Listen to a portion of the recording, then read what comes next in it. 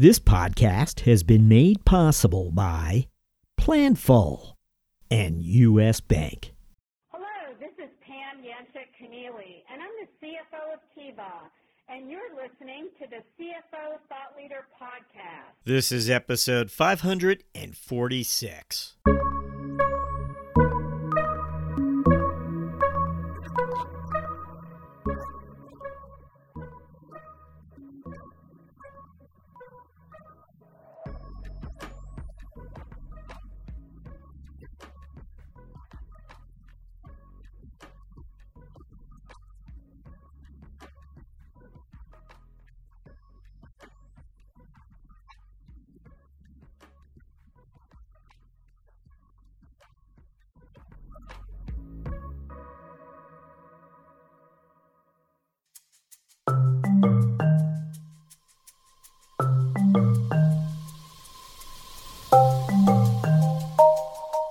Hi, it's Jack Sweeney. On today's show, we speak to Richard Steinhart, CFO of Bioxcel, an early-stage biopharmaceutical company focused on drug development that uses artificial intelligence to identify the next wave of medicines across neuroscience and immuno-oncology. Now, there's an intersection that one may want to enter fully caffeinated. CFO Richard Steinhart will be behind the wheel and our guide after this.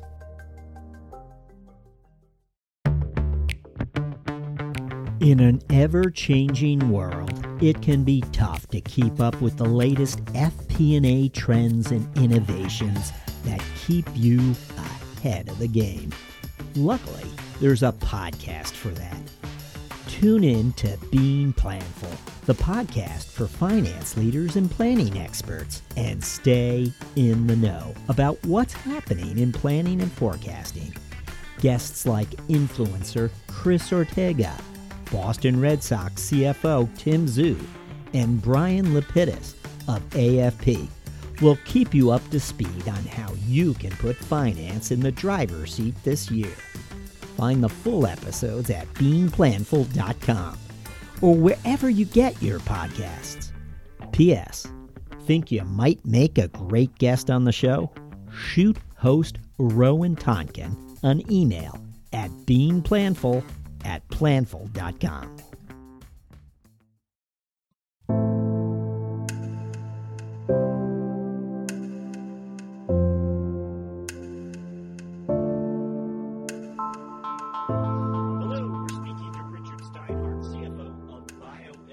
Therapeutics, a clinical stage biopharmaceutical company that is using artificial intelligence to identify new medicines across neuroscience and immuno-oncology. Richard, welcome. Thank you, Jack. Thanks for having me on today. It's good always to touch base with our finance leaders in the biopharmaceutical space. We've been speaking to a few of them only in the last 6 months. We've had more than usual. So I've been learning along the way, as have our listeners. And Richard, as always, we begin by asking our guests to look back for us and share with us some of those career experiences or milestones they believe help prepare them for a CFO role. What comes to mind for you? Sure. Thanks, Jack. Well, like a number of your other CFOs out there, I started off in public accounting. I worked in the Stamford office of what was then Pricewaterhouse, now PricewaterhouseCoopers, and I was there for several years and realized that I really didn't like doing that work, that you were in checking everyone else's calculations and financial statements, and said, gee, there's got to be more to working in the finance world than just checking everyone else's work. And I found my way to, at the time, one of the first venture capital funds in the United States that focused solely on healthcare investing, and that healthcare investing went from biotechnology in its early days to healthcare services and devices and everything in between. And I spent about 7 years there and learned an awful lot about our healthcare system and how it worked and how companies develop new drugs. And have spent most of my career, virtually all of my career, in the biotechnology industry.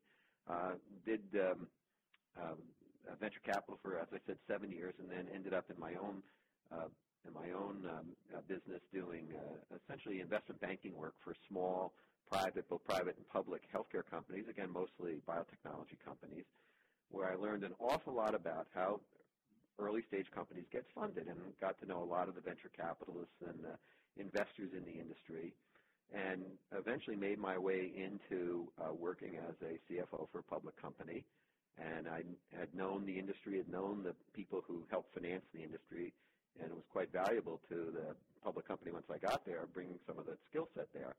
But what I had to redevelop after having not done it for a long time was some of the work that is required to do the actual public reporting, which is another part of this job.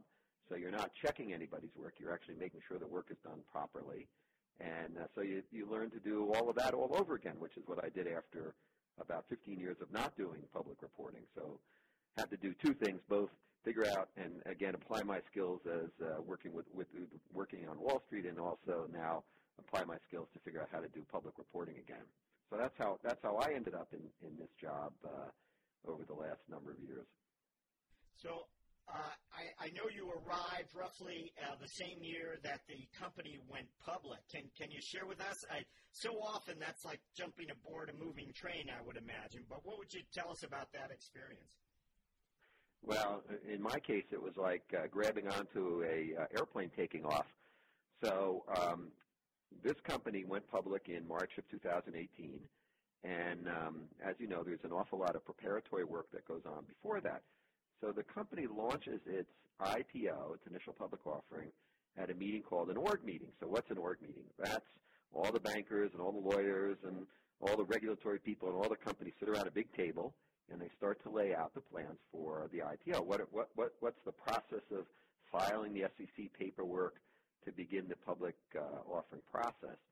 So the CFOs are typically at the company several months before that, so they can get familiar with the company and begin to get the books and records in shape and begin to work with the investor relations company to lay all that groundwork. Well, I joined the company the day of the org meeting. I literally walked into a room of about 40 folks in a big law office in New York City and said, oh, here we go. So that was my introduction to the company. I really got thrown into the middle of it. Now, the good news was I'd been around the industry for a while, and of the 40 people in the room, I knew a half a dozen of them. So we all kind of had a little laugh and a chuckle once the meeting was over. So that was my introduction to this company. And I guess I would advise CFOs maybe spend a little bit of time with the company before that org meeting.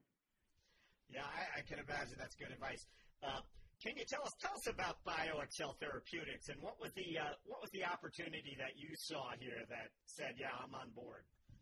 Yeah, that's a very good question, Jack, and let me explain that. So in our industry, in the biotech industry, from the time it takes a scientist to discover a new compound at his bench to the time that gets to a patient, that could take 15 years. It could take a very long time. And so what our company does is it has an artificial intelligence system that looks at hidden connections. So good drug developers can look at first connections between drugs and diseases, and they're pretty apparent, and they're pretty apparent to everyone out there. But second and third degree connections aren't so apparent. And our AI platform can sift through, dozens and dozens of publications in a day. A good drug developer might be able to sift through one publication a day, and it can look at all kinds of hidden connections for drugs that may have been partially developed, may have failed in a development for a different disease, and say, gee, this failed here, and here's the reason why don't you look here? And that's what it did with our two compounds that we are now developing. And what that does is it saves tremendous amount of time by the time you start with your development work to the time you may have an approvable drug. And that was very appealing to me. I've seen companies take, for example, the last company I was with, which we ended up selling, it took that company 10 years to go from discovery and license the discovery through a phase 2 trial. And part of that was they were resource constrained, but it took a long time. And I said, gee, I don't really want to spend 10 years doing this, and we think our system will allow us to shave a lot of that time off and get to market very quickly. And that was quite appealing to me. So that's our unique approach to this business. I love the situation you shared of all the people in that room that you had to step into and all the different types of relationships that needed to be built. Where did you begin in terms of building relationships? It seems to me, of course, in this space, you really have to understand the pipeline, and you really need to get to know the R&D folks. You need to know your investors, and you need to know your finance team and their competencies, whether they're up to all of what needs to be achieved. Did you set some priorities down for your first, whether it was 100 days, first year, whatever it might have been? I think the answer is yes and no. So I was thrown into, in my particular situation, a very fast-moving environment. And so we had one person who was responsible for the numbers, so obviously I had to build a relationship with him, which I think I did pretty successfully. Then there's an audit that has to get done by an independent accounting firm, so that relationship had to be built. And obviously the lawyers play a very big role in this, and there's a lot of work that goes on between the finance group and the lawyers so that the proper disclosures are made, and the financial disclosures as well as the regulatory disclosures. So I had to build that relationship. And these are things I had done in the past, so I was very comfortable doing that, but each situation is unique. I think I had to spend the most time with the internal folks who were doing this work. So there was one individual here in the United States, and then there were several folks in India where work had been outsourced that I had to work with, and I got to know them. And then we ended up bringing a couple of more people on board, again, through a relationship that I had to help us get it over the goal line. So, yeah, a lot of work has to go on. And for the CFO during that period of time, I think the accountants, the lawyers, and the internal staff are pretty important, and where I would put priority in the beginning. We always like to talk about metrics, and we ask about top-of-mind metrics. And clearly, in my mind, the types of metrics you're looking for is to help you get that visibility into the pipeline. So I'm wondering if there was a particular set of numbers that you began to emphasize, or whether there was a metric that you decided needed to become more visible in the organization so everyone could understand what the goal was that you were working towards. Are there circumstances like that, or no? Is that somewhat removed from what you were up to? Well, in our case, it's a little further removed. In our case, we only had 4 people at the company when we went public. So in that case, in our unique situation, I think everyone understood what they needed to do and where we were in the development process. So we have 2 compounds in development, as I mentioned, and I think the 2 folks who were responsible for each of those compounds were pretty well versed. Now, I had to get up to speed with those 2 folks so that I could understand the story and help tell the story. So that was a challenge, because in addition to making sure all the finances were put together, the financial numbers were put together, the regulatory work was getting done, I had to learn the story. So, I was able to do that. Again, we were small, so I was able to get sort of schooled in the specifics of our 2 drug candidates. What were those numbers? What were those metrics that allowed you to tell the story effectively? Well, the numbers were how long is it going to take for our 2 products to get to market. Now, we have one called Bioxcel 501, which is a shorter-term project. So I had to learn the metrics around how long that was going to take and what that was going to cost us to do. Because the bankers and all of the investors want to know, well, how much are you going to spend on this compound or this potential drug, and how much are you going to spend on the second drug, which is called Bioxcel 701, which is a little bit of a longer-term project. So how are you going to be able to afford to do this? What's it going to cost you to set up your organizational structure, all the details around that? How long is this going to take? So we had to build all that. We had to build, the timelines. We had to build then the attendant cost of that, put a budget together, and then they said, okay, well, once you get these approved, if you get these approved, how big is the market? So then we had to go out and look at the market size, understand the market, understand penetration rates, and begin to build a sales forecast. So we did all that in the first couple of months and began to get familiar with our business. When it came time where there was the opportunity to make some hires, where was the talent pinch? Where was the hiring? As the finance leader, you said you understood where the pains were and where the hiring had to take place. Where was it the talent in this organization that was most badly needed, I guess? So we built an entire finance function here. So as I said, there was one individual who was working on it. He's now gone to spend his time with our parent company, so he's not involved with us anymore. So I knew that once the IPO was done, he was going to phase out and go back and work at the parent level, and I was going to have to build a department. And now I've done that before, so I knew what we needed. And so we hired two people, one as controller, one as assistant controller. I knew that the volume would be reasonable for the first year or so, and we'd be able to do it with two people. We've since added a third person. So we brought them in, and very interestingly, both people came to us through word of mouth, which is ultimately one of the best ways to hire people, that people know them, have worked with them, know what their work habits are like, and are able to give you a really firsthand account of their abilities. Working with recruiters is necessary, but sometimes you don't get a complete picture of someone. So in our first two hires in the finance group, we were able to do that, and we got very good referrals, and these people have just worked out fantastic. And one of the lessons I take from doing this job is, as CFO, you have so many things on your plate in a small biotech company like ours. You really need people who can take responsibility to get your statutory reporting done each quarter for your 10Qs and your 10K. And you really need people who you can trust, who you feel comfortable with, so that you're not mired down in the details of doing that. If you get mired down in the details of your quarterly reporting and your yearly reporting, it'd be very difficult, in my opinion, to do your CFO job, which is a much more encompassing job effectively.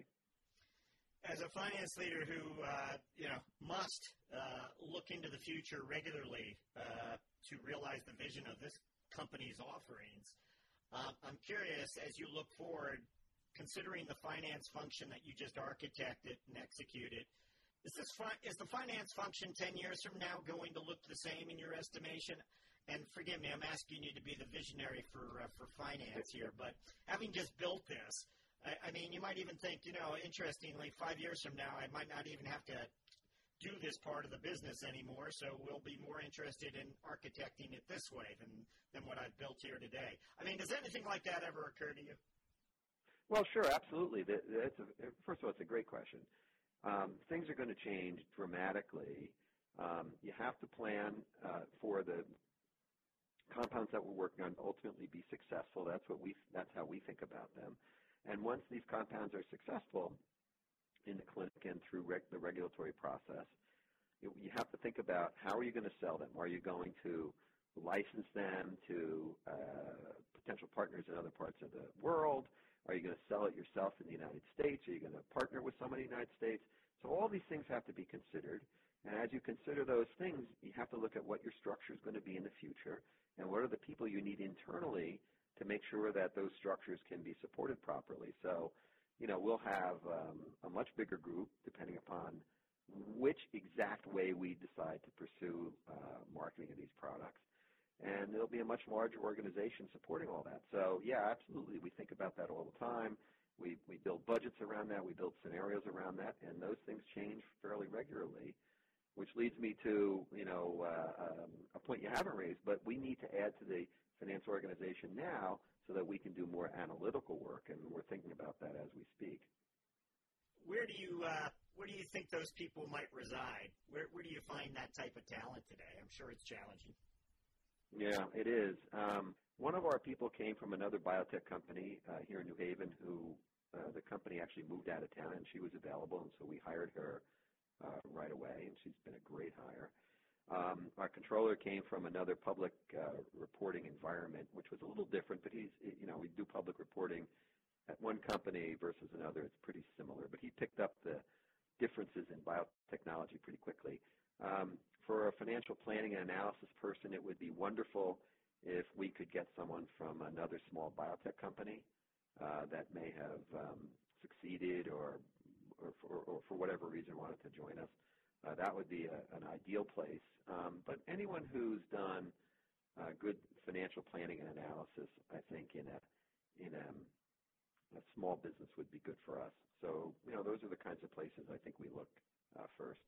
Richard, thank you for allowing me to throw a few extra questions your way. I'm going to jump back on our flow here and ask you for a finance strategic moment. And this is Could have been any time during the course of your career, but it was one of those times where your lines of sight into the organization as a finance executive allowed you to see an opportunity or a risk, and you responded, whether you avoided something, whether you pursued an opportunity, whatever it may have been. Does anything come to mind when I ask for a finance strategic moment?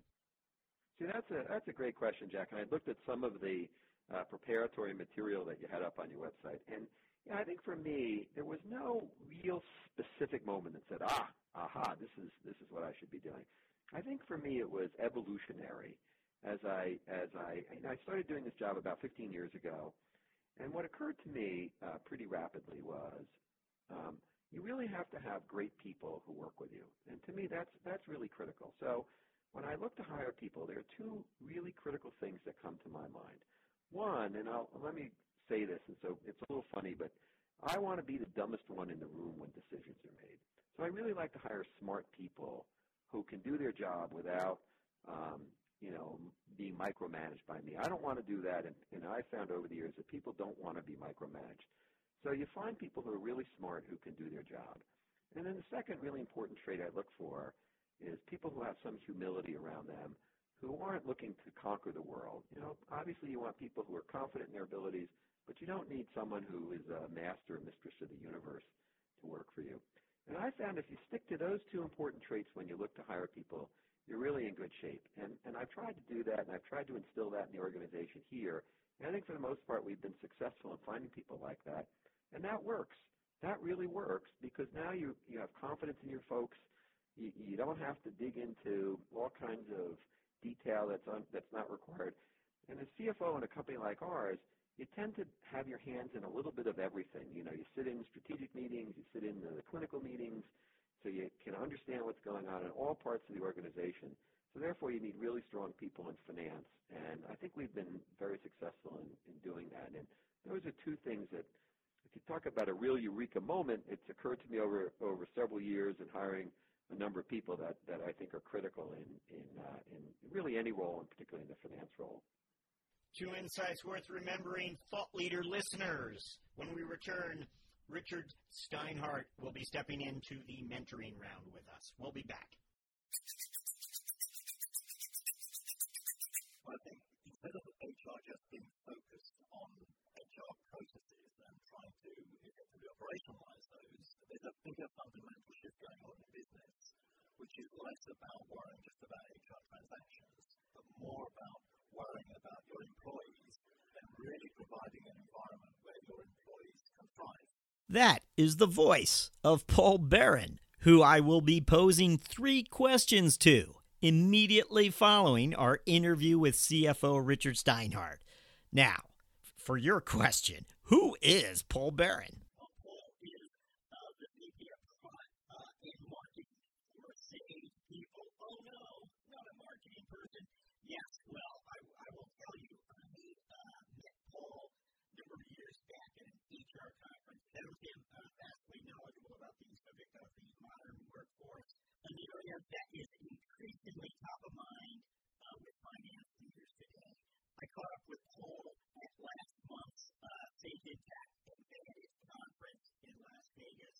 Just happened to be picking up my press bag when Paul was picking up his own name tag as well. Having him right there was too good an opportunity to pass up. Again, I just asked him 3 questions, and I had you in mind, thought leader listeners. You'll find his answers of interest. Join us after today's featured CFO interview. The business landscape is changing quickly.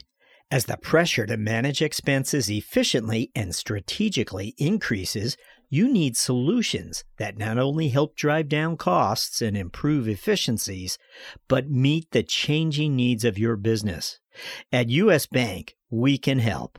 We'll work with you to uncover your specific payment challenges and bring you proactive and innovative solutions and strategies that help you meet the financial goals of your organization.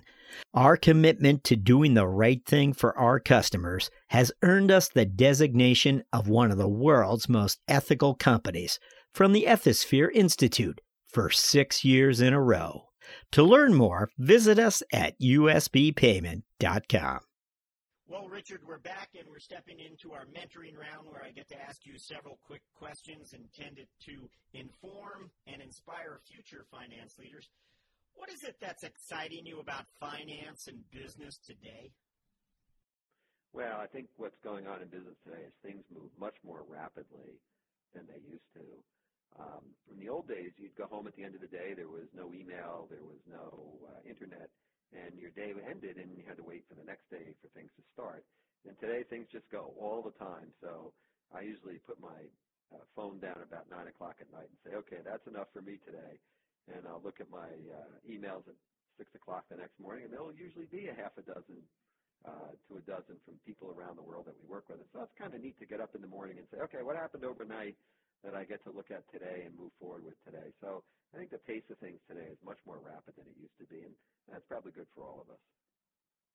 Our interview began, Richard, with you sharing with us, so we were all seated with you inside the Price Waterhouse office as you set a new course for yourself. You knew finance was it, but not necessarily auditing, and you took that path that led to the CFO office. When you arrive in that office, was there something you wish someone had told you? Was there a piece of information that you wish someone had whispered in your ear as you took on the reins of leadership for that first time? Anything come to mind? I think I wish that someone had told me how diverse. Now, again, my experience is limited in CFO roles to these biotech companies, and I've gotten very familiar with how these biotech companies work and how they should work and how they shouldn't work. I guess if I had had a perfect mentor, he would have told me, gee, this is a very diverse job, and get used to putting your fingers into all kinds of different things here, from the company's lease to making sure that you have proper drug supplies to do your clinical trials. So I enjoy that. I enjoy solving problems when they come up and dealing with issues as they arise. So, but no one kind of told me that. I was expecting to do financial reporting, work with the lawyers, work with the accountants, and all of those traditional finance things. But in the roles I've had, because they're small companies, the role is much, much broader than that. And I've come to enjoy that. I guess I didn't realize that the first day I took one of these jobs. But that, to me, is the fun of it and the challenge of it. Well, clearly there's a real sort of entrepreneurial vein that runs through your career. Entrepreneurs sort of march to a different drummer altogether. But we would like you to take a look at yourself and share with us, is there a personal habit or part of your daily routine that you believe has contributed to your professional success in one way or another? Well, that's a great question. I don't know if I can put my finger specifically on one thing, but I think if I worked in a large company where the job was repetitive, I would get pretty bored pretty quickly and wouldn't be very good at that job. So in the jobs that I've had and I've created for myself, because these CFO jobs in these small companies, you tend to create and fill a void. And that void, as I had mentioned earlier, it can be pretty broad. So I think that broadness I really enjoy. I enjoy getting up in the morning and say, okay, what are the things we get to deal with today? What are the challenges we get to deal with today? And I know this is a bit of a cliche, but every day really is very different here and in these jobs than you would see in, a more routine finance job at a large company. I do different things every day. Is there a book you'd recommend to aspiring finance leaders? Yeah, there's one book that I read. It's an older book at this point. It's written by Jim Collins, Good to Great, which I really enjoyed reading. It's a quick read if anyone wants to go through it. And he talks about hiring people, and this is some of where my concepts came from, people who have passion for their job and people who are entrepreneurial for their job. And one of the things he talks about passionately is, and I think the quote, if I remember properly, is called lavish time on recruiting. Because, again, you want to get the best people you could possibly get. You want to be, as I like to say, the dumbest one in the room when decisions are made. And I really think that has a dramatic impact on all businesses, and in particular businesses like ours that are small businesses that really depend on people. Okay, well, we're up to our final question, where we get to ask you to look forward and share with us your priorities as a finance leader over the next 12 months. Well, that's another great question. We're in a pretty dynamic environment here at Bioxcel Therapeutics. We are about to launch into our phase 3 trial for our lead product, Bioxcel 501, which is a product that deals with acute agitation, the treatment of acute agitation.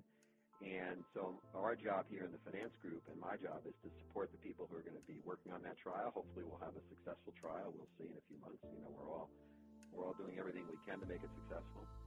And my job is to support that both from an operational perspective and from a financial perspective. So that's very exciting for us, and that's really in our forefront right now. CFO Richard Steinhart, thank you for joining us on CFO Thought Leader. Thanks for having me. I really enjoyed that conversation, and again, have a nice day. You too. Thank you, Richard. We now feature a special guest from a recent industry conference.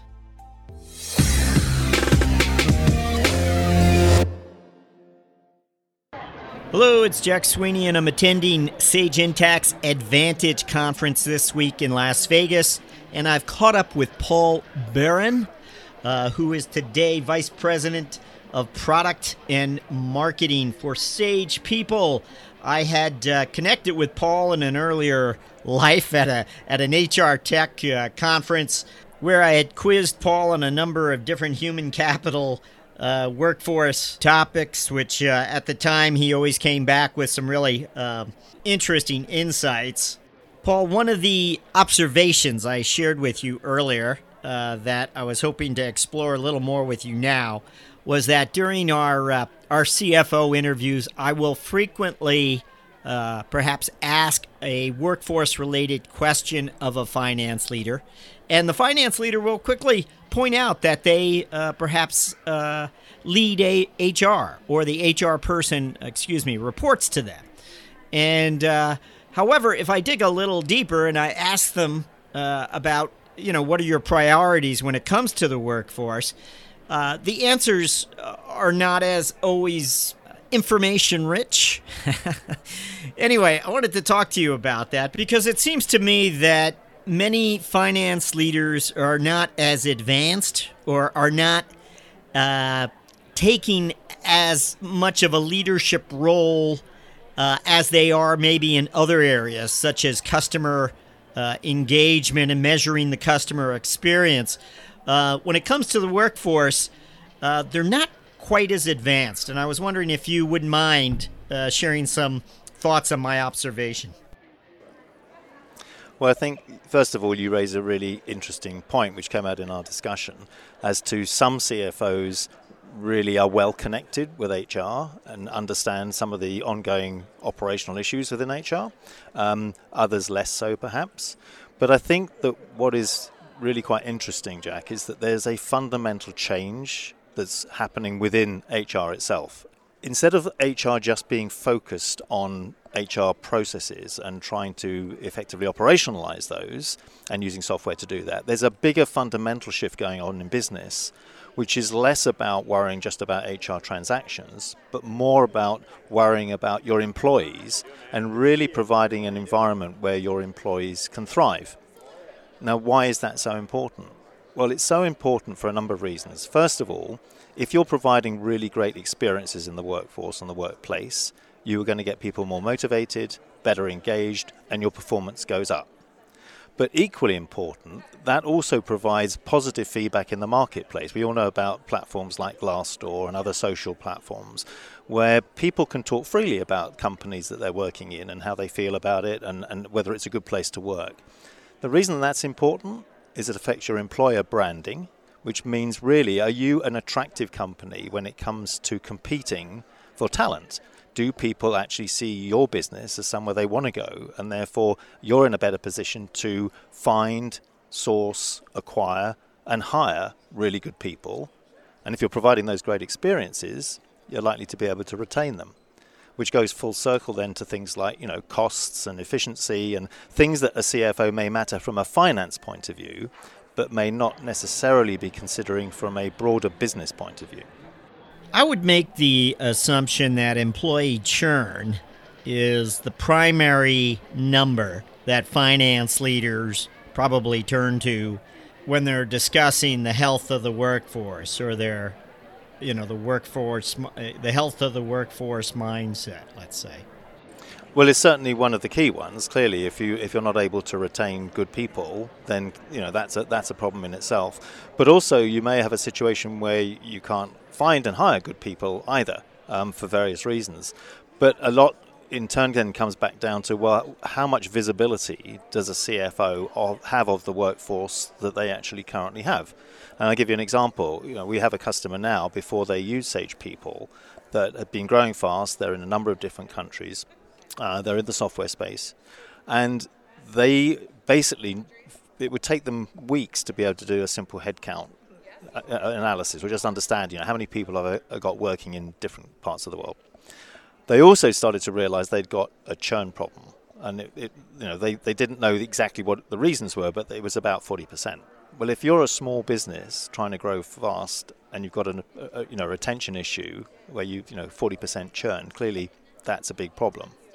So the issue they had is, well, how do we go about understanding what's going on? And this is where they were able to use Sage People in this case to be able to understand, first of all, where their headcount was, how many people they had where, but more critically, they could then start drilling down. And they really identified two key problems. First problem was in India, where they got a large number of millennials that were working for them. But the challenge at the time in India was that a lot of software companies were hiring. There was a lot of competition for talent.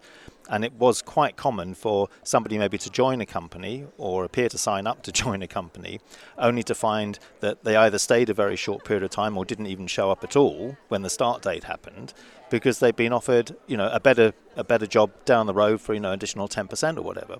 So that was the first problem they identified. The second problem they identified was actually in Europe, where they were starting to realize that they got a larger number of their employees were beginning to retire, and they weren't in a position to really understand, the fact they were seeing natural attrition, if you will, because people were retiring, and therefore they not only had a headcount problem, but they'd also got a skills issue. And so they were in a much better place then to come up with policies to address both of those problems. Paul, we're already up to our third question, so I'm going to have to ask you to once more look into the future, which I know you're very good at doing. And just from the point of view of the finance leader and the metrics that are important to them, is there a metric perhaps that you would expect finance leaders to be using more in the future when it comes to the workforce, measuring the workforce, whether it's the mindset, the performance, whatever it might be? It's a really good question, because clearly metrics is pretty fundamental. I think that there's an opportunity for anybody now looking at HR metrics to think in terms of both lead and lag metrics. Many metrics are lag, but lead metrics may be more around things like succession planning or looking more into the future and being able to understand things like, well, where have I got skills gaps? Where have I got talent issues that I need to address, and I need to be thinking ahead? And I need to be starting to plan now for that. Equally, having said that, I think the CFO also has to be on top of, well, where are they now with hiring? I mean, hiring in particular is critical for smaller businesses. And again, if you're trying to grow fairly quickly, if you're not able to hire quickly, if you've got problems in terms of, your pipeline, or you're not closing the hires out and getting them on board quickly enough, they can be real challenges. Interestingly, in some recent research that we did, the whole onboarding issue turned out to be one of the most critical problems that HR leaders have identified. So again, understanding things like time to hire, time to skill, time to value are also key metrics that the CFO might be interested in looking at. Paul Barron, thank you for joining us on CFO Thought Leader. Been a pleasure. Thank you for having me.